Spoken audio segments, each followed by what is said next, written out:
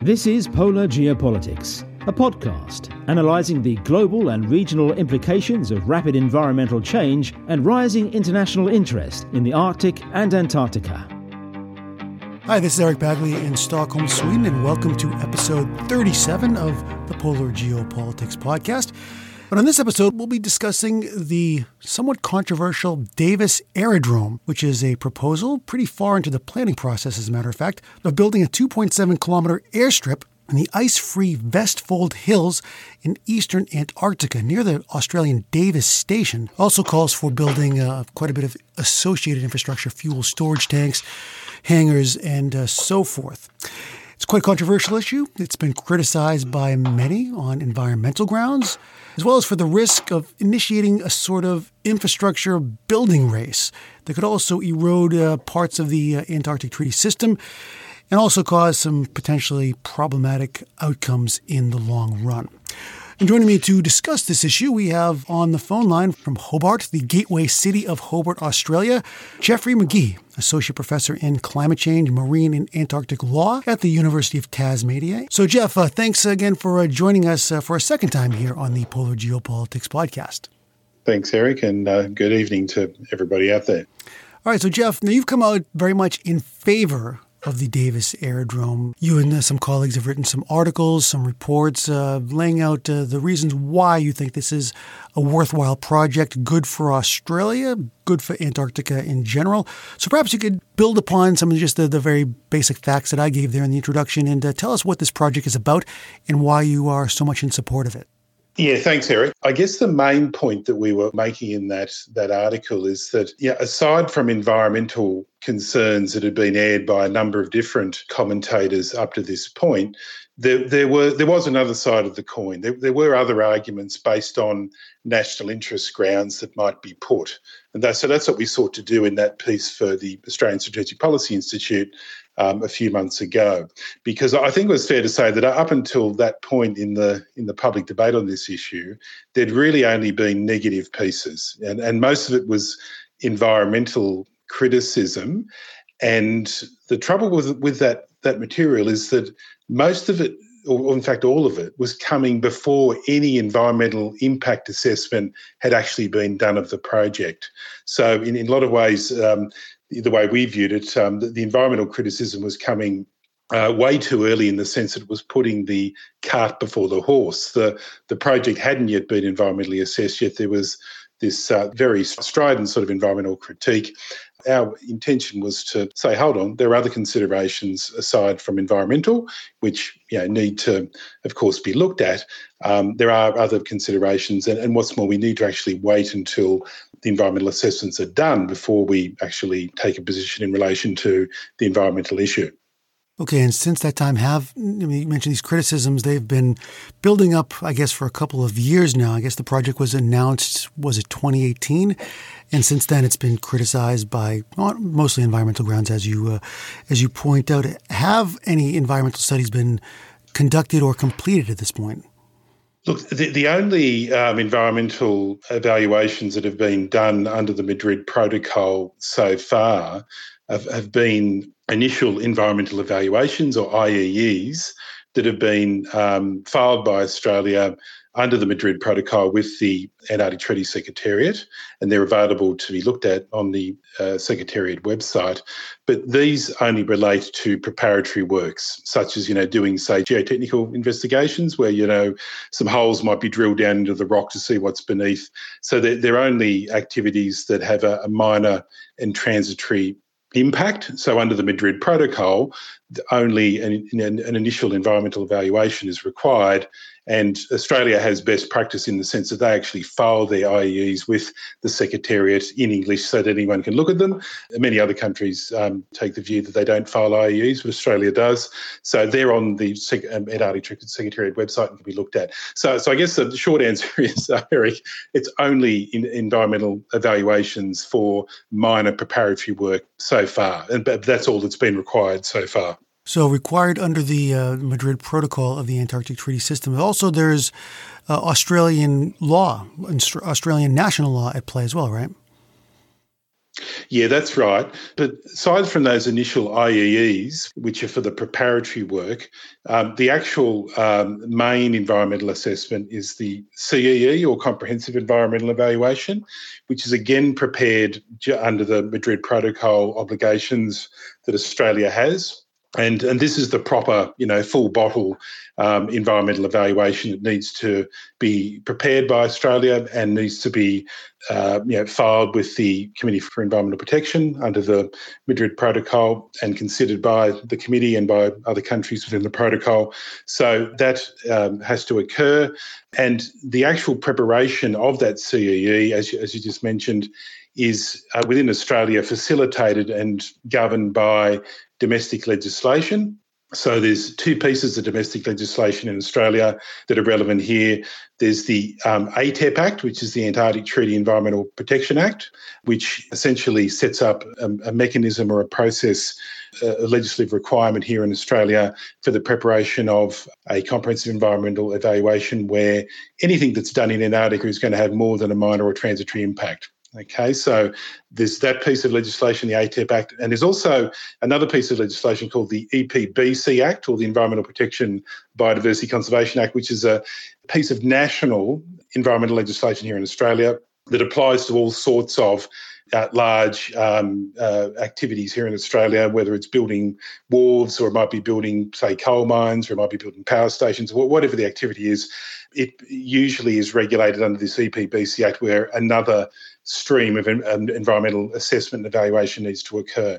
So those two acts, the ATEP Act and the EPBC Act, in parallel require a very comprehensive and rigorous environmental evaluation, respond to any Australian activity in Antarctica that is going to have more than a minor or transitory impact and would require a CEE be produced. So it's any activity by Australia in Antarctica. So whether that's on the Australian claimed area or whether it's on some other area, if Australia was doing something in the area of some other claim, the ATEP Act would still require the same level of environmental evaluation be carried out. The EPBC Act applies because it's an Australian action by the Australian government, whether that be on Australian territory or somewhere else. Again, the EPBC Act would apply if the Australian government is doing something. So the fact that it's actually on the Australian claimed area, a part of the Australian Antarctic Territory, as it's known as, really isn't a big issue here or significant issue in terms of whether this domestic legislation applies. Okay, so if we get back to you mentioned before national interest, and I guess this entire project is like any big infrastructure project. I guess there's a cost-benefit analysis going on, and this is complicated by the fact that this is not just purely Australia is not the only stakeholder in this. There's you could say all of humanity, all the other treaty, the parties to the Antarctic Treaty System, and so forth. So it's quite complex. But you say the environmental concerns are valid, but they aren't the only. They are not the only part of this equation. There's the national interest of Australia, the country behind this project. So perhaps you can talk to me a bit about this weighing of interests, and particularly the national interest in Australia. What does Australia see as the advantages of going forward with this very very controversial, very expensive, very long-term project? Look, one of the key things here, that it's often been said that science is the currency of influence in the Antarctic Treaty System. I think it was Australian scientist Pat Quilty mentioned that in an article he published back in 1990 in a booklet coming out of a conference here in Hobart. And I think it's a very good way of thinking about the geopolitics of the Antarctic Treaty System is very much bound up with scientific activity and the generation of scientific knowledge. Now, the ability to have an all-year air link into East Antarctica supplied out of Hobart, with flights going from Hobart into this aerodrome, and the ability not only to supply the Australian Antarctic bases, but also act as a hub of supply for other countries' scientific research activity and bases in East Antarctica will obviously be a significant position of importance and influence in Antarctic science and Antarctic logistics for Australia moving forward.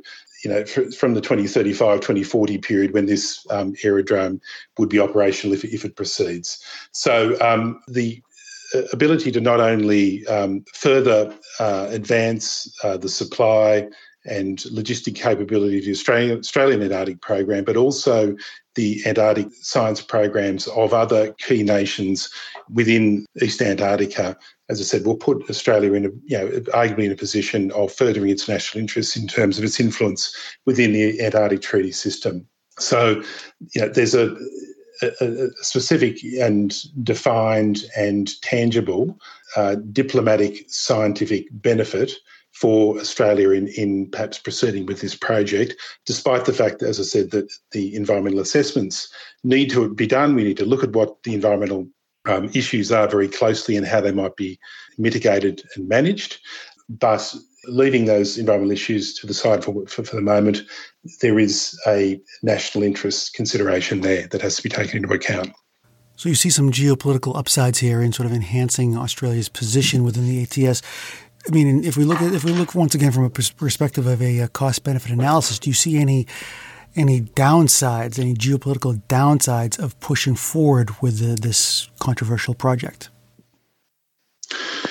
Look, there could be some, and I think you have to look at these things with eyes wide open, so to speak. One possibility that's been raised by some commentators already is that if Australia chooses to do a major piece of transport and logistic infrastructure in East Antarctica, then it might be a signal to other countries to perhaps attempt similar types of infrastructure in other places. That, I guess, is a possibility. But it has to be said, and I think we make this point in the ASPI piece, which myself and Marcus Howe and Anthony Bergen did, that sort of consideration needs to be, I guess, balanced against the plausible future that if Australia chose not to proceed with the Davis Aerodrome, that doesn't necessarily take it off the table in terms of another country deciding to proceed with a similar proposal in the Vestfold Hills area.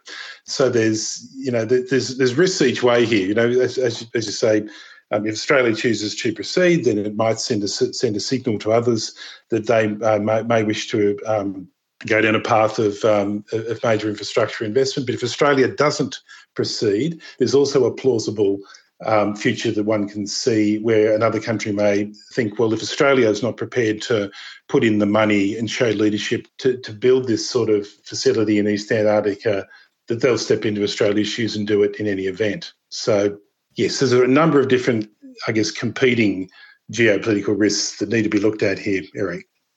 So these Vestfold Hills, though, they're just, in some sense, from this interpretation, they're just waiting to be developed in some way. It's kind of a bit of a, I don't want to say cynical perspective, but that's perhaps maybe a geopolitical, realistic perspective, seeing other interested parties and Australia perhaps trying to get a first mover advantage there.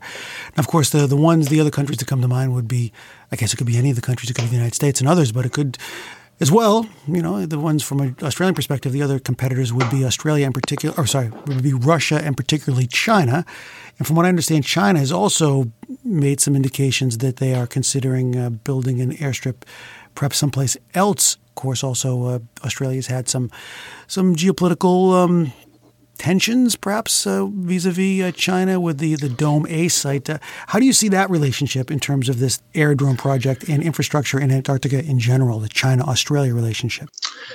Look, I guess the important thing here is to not point the finger at China necessarily as being the country that might proceed with an aerodrome if Australia doesn't. The argument applies to a number of countries who could. Okay, so it's simply pointing out that if Australia chooses not to proceed, that doesn't take the side off the table in terms of future infrastructure development. I think we say in the ASPI piece that it's prime real estate for an airport. For some, going back 4 or 5 decades, it was spoken about certainly within the Australian program as a possible site for an aerodrome at some point in the future. So it's uniquely situated for that, in the sense that it's on rock, it's in an ice-free area. The prevailing winds are favourable to an aerodrome being built in this position. So there aren't many sites like this in the Antarctic continent. It's almost unique in terms of its positioning and attributes. So I think the wider sort of tensions between Australia and China in wider affairs, sure, those things have been going on the last sort of 18 months, but I don't think it's necessarily something that we need to sort of focus on China here. It could be, Russia, of course, has a program, in East Antarctica. It could be other countries that wish to develop an air link into East Antarctica. So yeah, I think there's a number of possible, plausible futures where you can see countries being interested in this, Eric. In terms of Australian domestic politics, what is driving this? From what I've read, there's the director of the Australian Antarctic Division, Mr. Kim Ellis, that is a very strong booster of this project. Is there different domestic political constituencies on either side of this issue that are wrestling over whether to move forward with this project?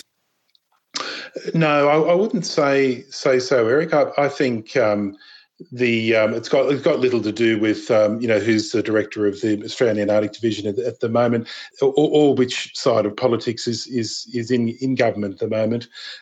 This idea for an aerodrome into East Antarctica at Davis was raised firstly in 2016 in the Australian 20-year Strategic Policy and Action Plan, which was released by the Turnbull government back in 2016.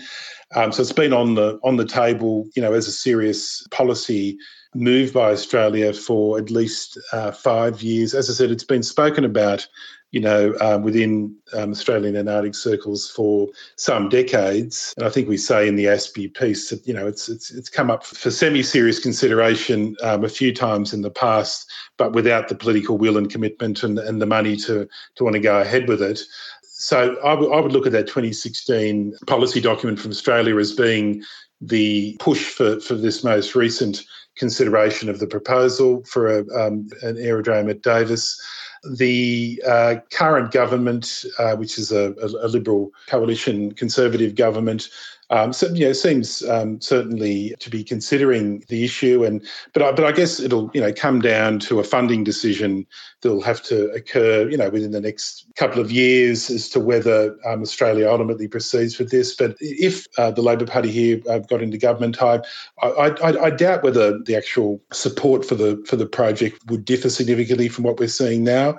Traditionally here in Australia, both the Conservative Liberal governments and the Labor governments have a fairly united, cross-party position on Antarctic affairs. There's not a lot of, domestic politicking around Antarctic issues. They're both fairly strong in terms of wanting to maintain Australia's interests in Antarctica and support of the Antarctic Treaty System. So I wouldn't suspect there's a lot. The major sort of politics domestically here in Australia is around, I guess, environmental groups. There's been one or two that are already campaigning against the aerodrome proposal. So it's more civil society action and, I guess, academic criticism, from, various people writing blog sites and opinion pieces. And in terms of the domestic situation there, and Hobart being one of the handful of so-called Antarctic gateway cities, and you being a Hobart resident, Jeff, what do you see as the benefits for Hobart? I mean, you're already an Antarctic gateway city. This would make you even more, perhaps the foremost of the 6 or 7 in the world. Do you see that as an important part of this calculation?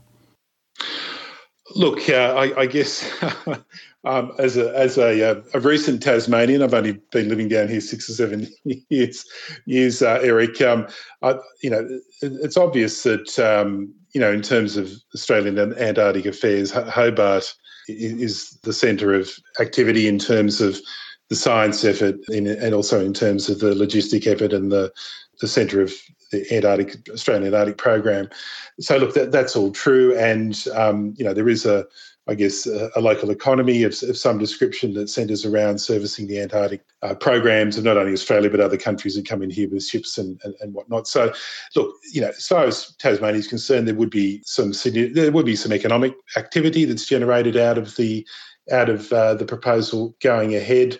I don't know exactly what those numbers would be and whether they're hugely significant or not, but there would certainly be some upswing in economic benefits for Tasmania. And certainly it would strengthen the links between, Hobart and the Australian bases. I mean, at the moment, Hobart's used as the air link between Australia and the Casey runway, the ice runway near Casey base.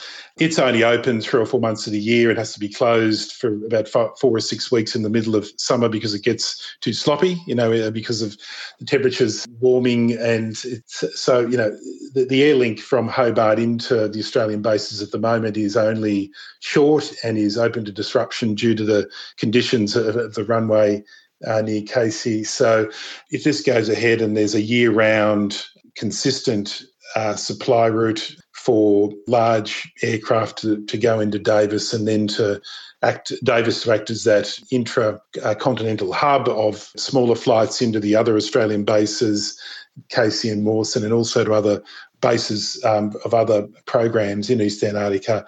It'll certainly stamp Hobart as being a centre of supply and logistic importance to Antarctica. In a similar way, I guess, to the South American cities in the south of Chile and Argentina, and their key sort of supply and logistical activities into the Argentinian, Chilean, and British bases on the peninsula. So, yes, so there will certainly be some significant benefits for Tasmania, but probably in the scheme of things, that's a relatively minor reason as to why this will proceed or not.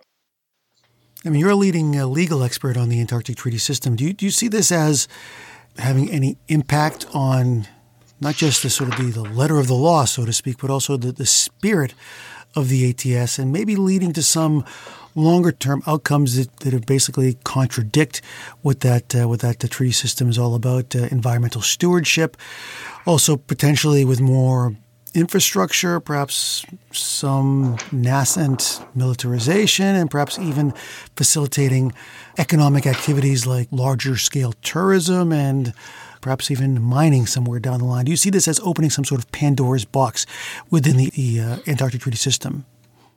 Look, I don't, Eric, and the reason I say that is because the Antarctic Treaty has allowed the continent to be used for peaceful purposes and for scientific research. And the Madrid Protocol, of course, came after that in the early 1990s and set up systems of environmental protection, including environmental assessment. But when we look at Article 3 of the Madrid Protocol, it doesn't prohibit infrastructure being built if that infrastructure is being built to further science and further peaceful use of the continent. Okay, if we look at the environmental principles in Article 3, they effectively don't place any prohibition in any way upon a development such as aerodromes. And in fact, we have aerodromes over in West Antarctica with the Rothera strip that the British operate, and the Argentinian airstrip as well in West Antarctica. So there are already significant gravel runways already in Antarctica. So it's not as if aerodromes, airports are meant to be somehow banned or prohibited under the Madrid Protocol. It's a question of the environmental assessment procedures under the Madrid Protocol, the comprehensive environmental evaluation being rigorously applied, and the environmental impacts identified, the strategies put in place to reduce, limit, mitigate those environmental impacts, and then looking at what the residual environmental impacts are, and I guess then weighing those against the benefits to science and the benefits to other peaceful use that would come from the facility. So it's not an all or nothing situation under the Madrid Protocol with infrastructure of this type. It's a question of rigorous, detailed, and well followed through and well acted upon environmental evaluation, and then ultimately a weighing of the benefits that will come against whatever residual environmental impacts will occur. So in some ways, if Australia does the environmental assessment, the comprehensive environmental evaluation extremely well, which is what I expect will occur, I think they'll, really seek to produce a first-rate environmental evaluation of this proposal, just because it is, one of the largest infrastructure proposals that the continent's seen. It begets the most rigorous and the most well put together comprehensive environmental evaluation. So that being the case, so I think Australia will produce that. And in some ways, in doing that and allowing the processes of the Madrid Protocol to play out, that is for that environmental evaluation to be filed with the Committee of Environmental Protection, for the intersessional activities of the Committee for Environmental Protection to, scrutinise and review that CEE, provide feedback to Australia and provide advice to the ATCM, which will then provide advice to Australia in relation to the proposal. Allowing that to actually play out in a highly rigorous CEE context can actually show how the environmental assessment provisions of the Madrid Protocol can work and work well, and in that sense can strengthen those aspects of the system, which from time to time have been criticised in the past, where different standards of CEEs have been filed by different countries, and there's been some criticism as to whether the environmental assessment provisions of the Madrid Protocol are operating well, or so in some ways, if this is done well, it could actually act as an exemplar of really rigorous and really well done environmental assessment, and the process playing out well through the CEP, providing review and scrutiny of that, regardless of which way this ultimately goes, whether Australia decides to proceed or decides not to proceed after it goes through that process. The actual process of doing this really well, producing a really good CEE and seeing it go through the CEP and go through those processes and with appropriate rigour and appropriate scrutiny can actually strengthen the Madrid Protocol processes and system. You mentioned whether it might actually, if this proposal proceeds, it might actually have some negative consequences in terms of tourism. Australia's already ruled out in its proposal the use of the aerodrome for tourist purposes. So that's very unlikely to be an issue.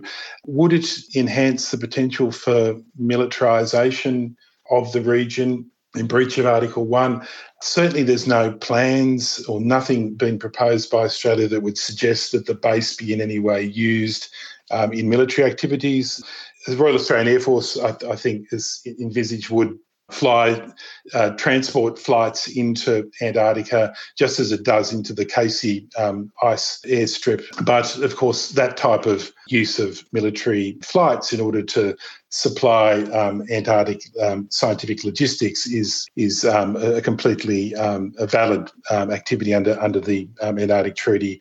But anything beyond that is not being suggested. I mean, one thing we did mention in the ASPI piece was that there could actually be some benefits for, say, fisheries compliance, in the sense that you may be able to use a facility like this to run compliance and surveillance aerial patrols of Southern Ocean fisheries.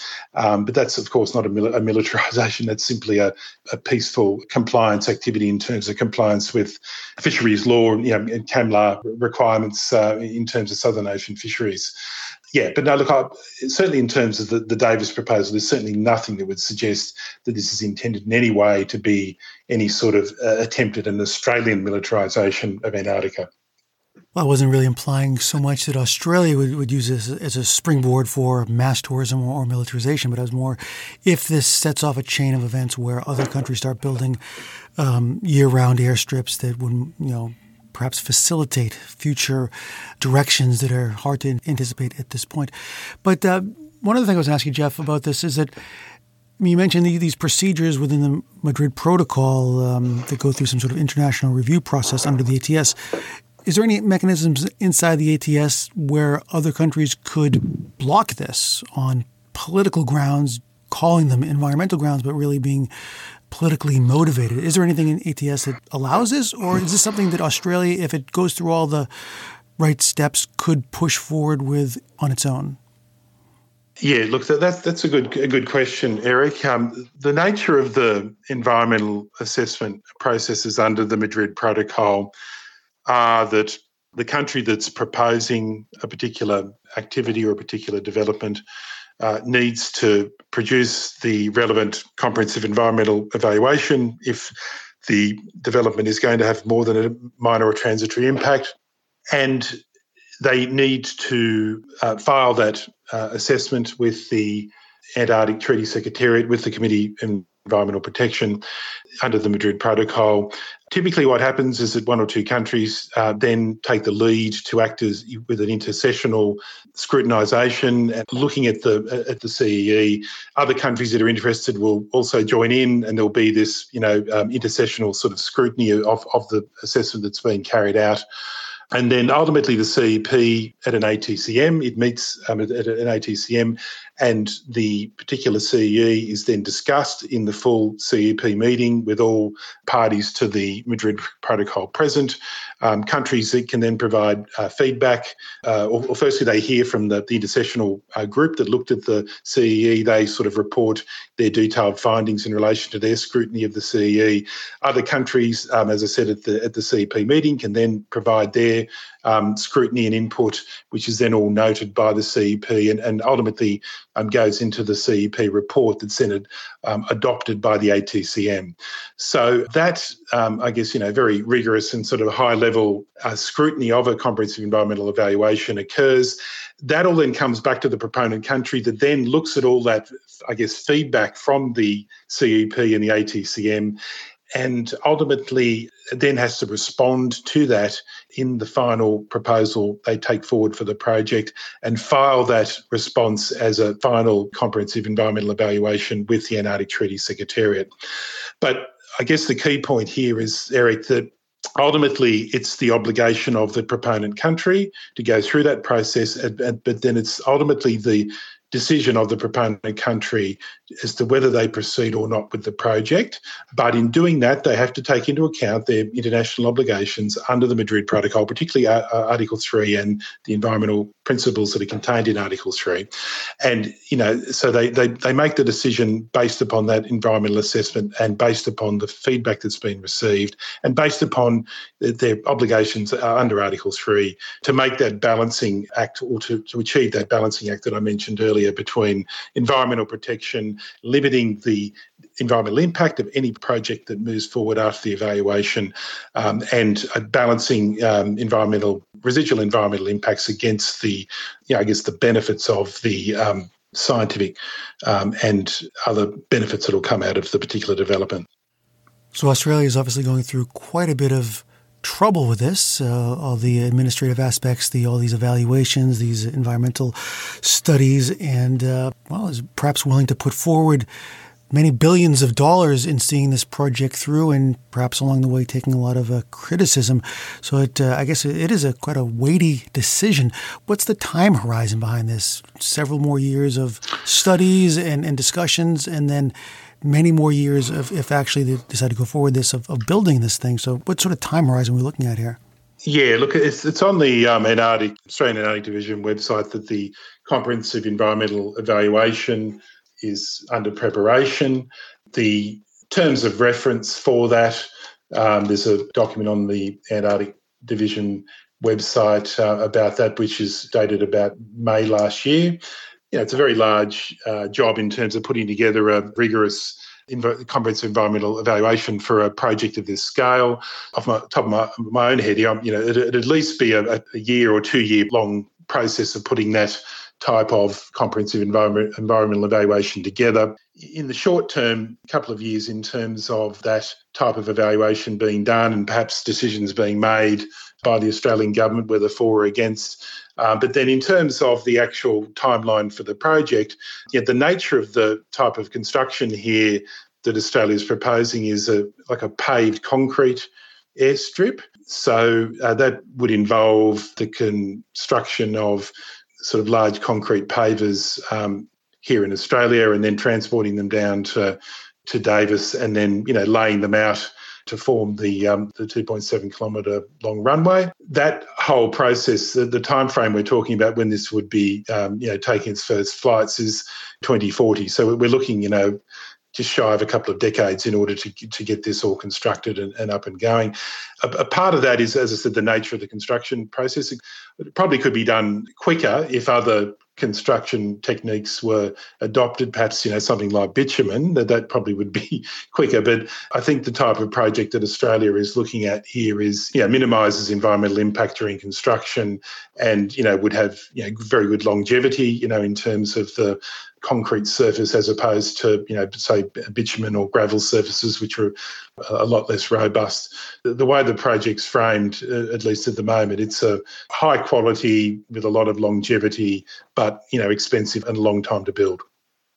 So we'll have plenty of time to talk more about this issue as it develops, and I hope, Jeff, that you'll be available to keep us up to date on this. And I'll certainly be sure to put in the show notes a link to this report that you co-authored with Marcus Howard and Anthony Bergen on the Australian Strategic Policy Institute website to keep listeners up to date on that. And also I encourage listeners to go and look at some of these more critical articles against this project on environmental grounds, just to get a balanced outlook on this very large-scale, long-term project of constructing an aerodrome in near the Davis Station. Geoffrey McGee, Associate Professor at University of Tasmania, expert on Antarctic law. Thanks very much for once again joining us here on the Polar Geopolitics Podcast. Okay, thanks, Eric. Nice to talk to you again.